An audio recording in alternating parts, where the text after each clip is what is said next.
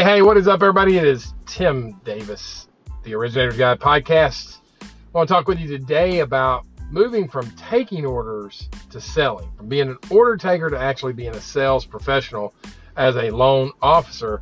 And in 2020, let's face it, man, we were taking orders, man. They were falling like manna from heaven. I mean, my gosh, you just had to walk out the door and say, hey, I'm in the mortgage business, and orders were just coming your way. Can I refinance? Can I buy? The whole 9 yards. We were in such a avalanche of new clients. It was hard for a lot of lenders just to keep up with the processing of the files.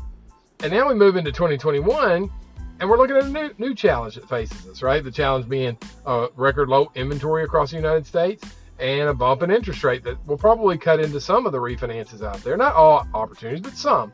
So as a loan officer, we're going to move from being order takers to actually sales professionals. And here's what I mean by that.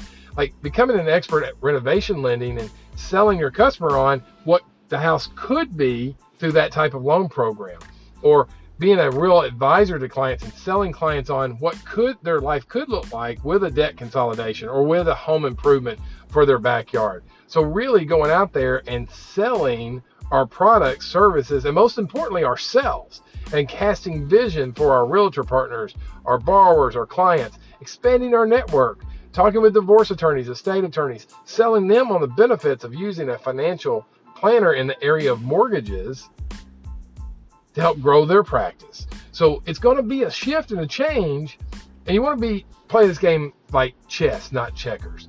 Think about 2 steps ahead. What will April, May, June, July look like for your business if you don't start adapting to a selling culture now?